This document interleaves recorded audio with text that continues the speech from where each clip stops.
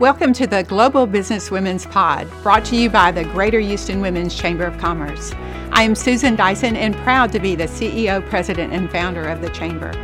Please join us for this empowering podcast every Thursday at 6 p.m. The honor of introducing Julie Flowers. She is the head of global talent acquisition at Chevron. She's been with Chevron HR for since 1998. Prior to this, worked in the finance and banking industry for 10 years, and she held a variety of HR leadership roles with Chevron in San Francisco, San Ramon, Houston, and Angola in Africa. Her range of work and responsibility includes strategic HR business planning, learning and talent, business partners, HR business partners for technical and support functions, global HR products, planning across the segments across all of the businesses of the Chevron enterprise. She's had various enterprise HR functional leadership roles and charged with managing and developing the global HR talent. So Julie is super active with organizations like the Chamber as a board member, as well as being on the advisory board for Texas A&M's HR Master's Degree Program.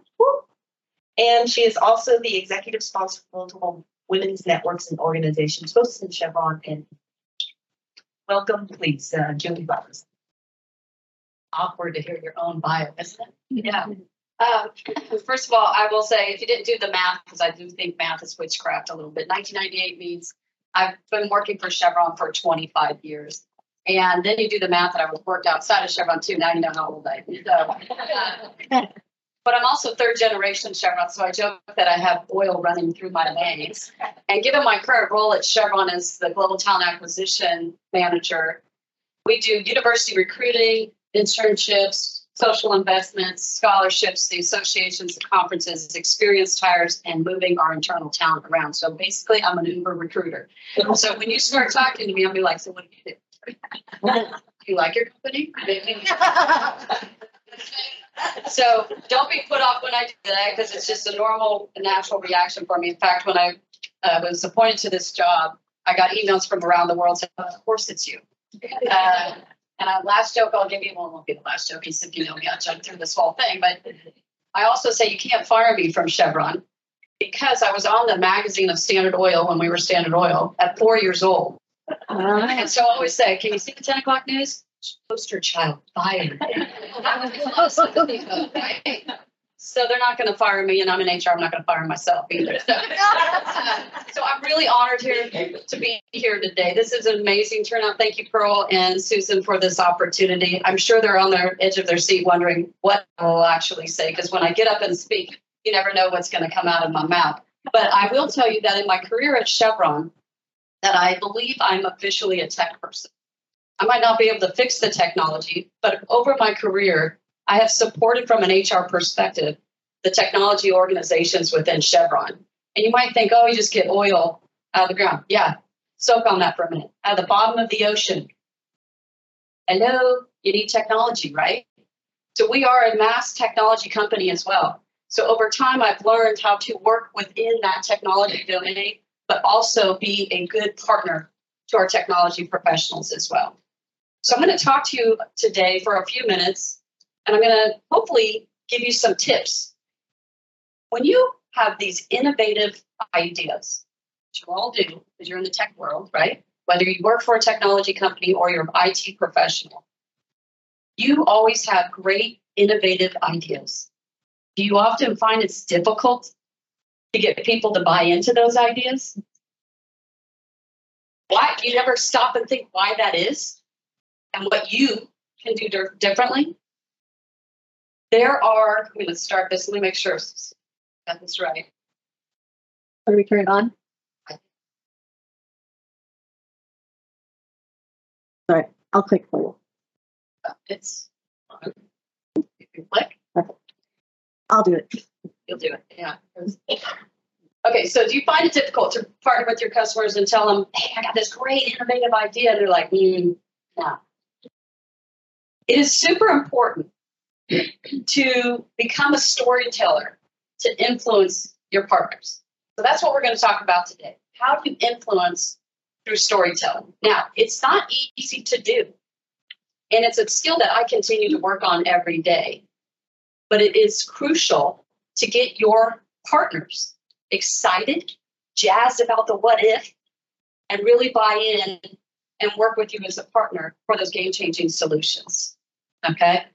So I work with our digital manager, who's Luis, who was going to come today. Unfortunately, I guess maybe had a technical firefighting to do. I don't know. Maybe some system went down or something. I don't know what you guys do, but he couldn't come because I was going to joke and use him as a prop. But we have built a great partnership. But it didn't start off easy. Okay. He is an amazing storyteller. He has this gift. I am working on it every day, and I encourage you to do the same. So imagine if you're a digital manager, your job is to influence and bring in game-changing, innovative technology solutions to the HR function. Okay? And you need to influence these partners to buy into it, not just with the money, but hearts, minds, and souls. Okay? And you get in the leadership team meeting and you meet the new global head of talent acquisition. Now, she's been with the company 25 years. She's extremely knowledgeable.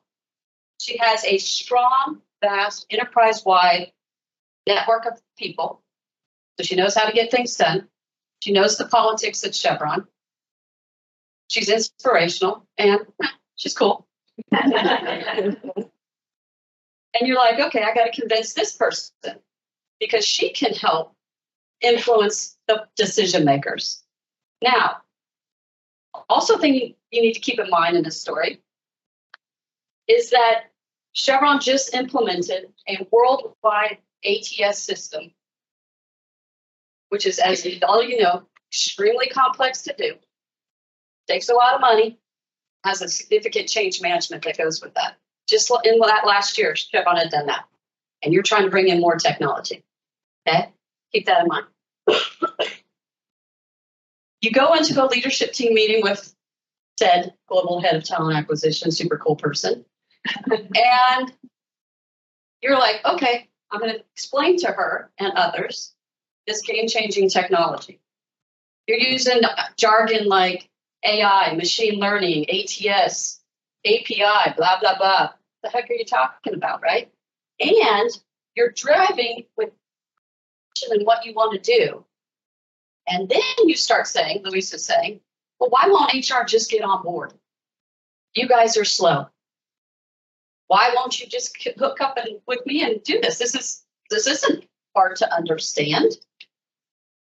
So said global talent acquisition head, who is very, as I mentioned, opinionated, tough, and dug in her heels just as much as Luis did. You can imagine that didn't go well.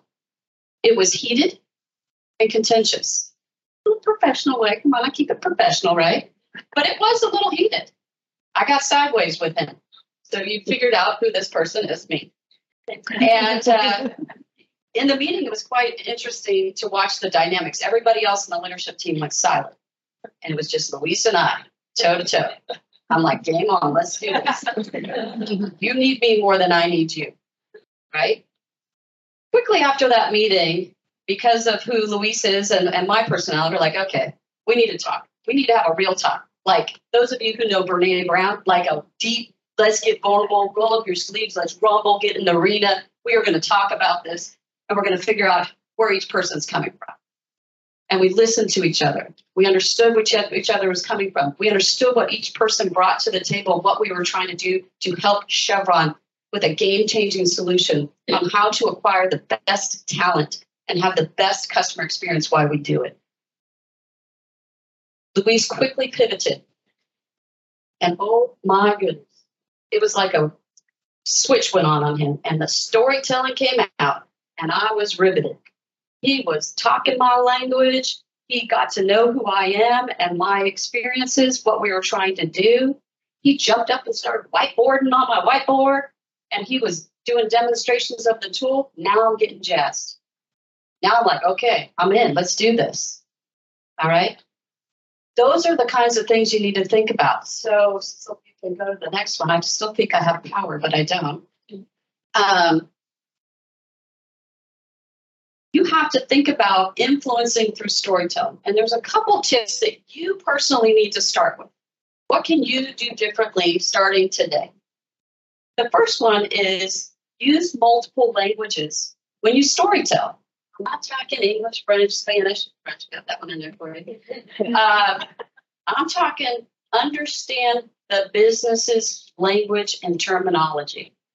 Because I've worked in our technology companies as an HR professional multiple times, I can't speak their language, but oftentimes I find my technology partners, don't try to understand my language. So speak their language, find their terminology when you're storytelling. The second one is be a subject matter expert. You need to remain technically relevant. Because if you're not, and you're telling a story, or whatever you're trying to sell is not credible, your receiver is going to tune out. Luis keeps his subject matter expertise up to date all the time, every day. He is out there learning, listening, and understanding in his field, and in the field of which the organizations he supports. I keep trying to get him to be a recruiter, but I failed on that one. I'm going to figure out my story for that one. But anyways, you need to be a little bit noisy. What do I mean by that?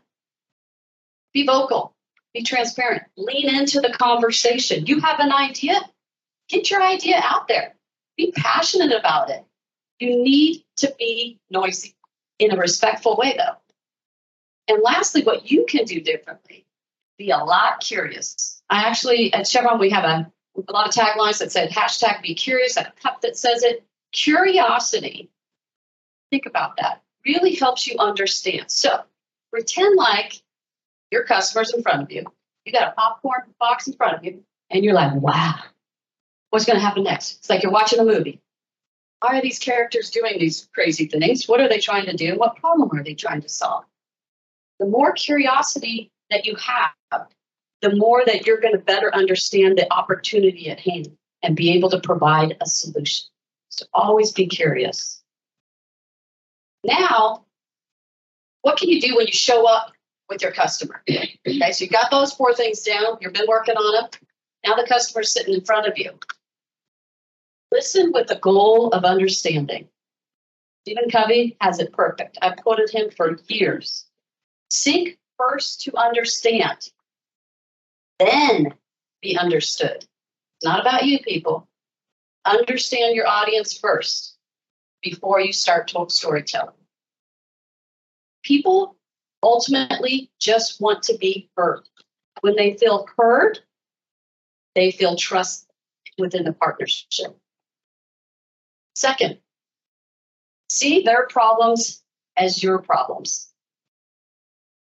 There's a video out of Kevin Hart that I won't use his language, but he is, because Susan's sitting here, so I won't use his language. But he says, if you're my best friend, my problems are your problems. Same concept. When you see your customers' problems as yours, now you're more jazzed. Now you're more invested. You want this to succeed. They now feel heard, and they feel that partnership. Third, take them on a journey. When you start telling the story, it starts with imagine it. Or have you thought of the possibilities? You could go once upon a time, whatever you want to do. But you need to take them on a journey. You need to think of things that speak their language that we talked about before. You need to get it created. If they like sports, use sports analogies. If they like cooking, talk about food. Whatever it is, translate it for them in a way that they're going to understand it and buy into it and be really jazzed about it. And lastly, as I've mentioned, tell the story in their language. They will feel heard. They will understand it more. Heck, get creative like Luis. Get up the whiteboard. He whiteboards all the time in my office. And it's all still there, by the way. I keep it there. And I joke with him because I learn from him every day that at some point I want to graduate from the University of Louise. I want a cap, I want a gown, and I want a diploma. Damn it. I mean, just saying. Someday I'm going to get it. But I go to him frequently. Why? Because he helps me tell the why. You think of Simon Sinek, what's the 5 whys? You're able to explain the why and the opportunity at hand. Your partners will come on the journey with you rather than being a barrier. So think about this. Be uber curious. Tell a story in a language people are going to understand. Get them jazzed. Seek first to understand. By doing all these things, it is going to be far easier for you to influence your partner, customer, colleague on what game-changing, innovative ideas that I know all of you probably come up with on a daily basis. Thank you. Thank you so much for joining us. We will see you again next Thursday at 6 p.m. For more information about the Chamber and our podcast, please visit us at GHWCC.org.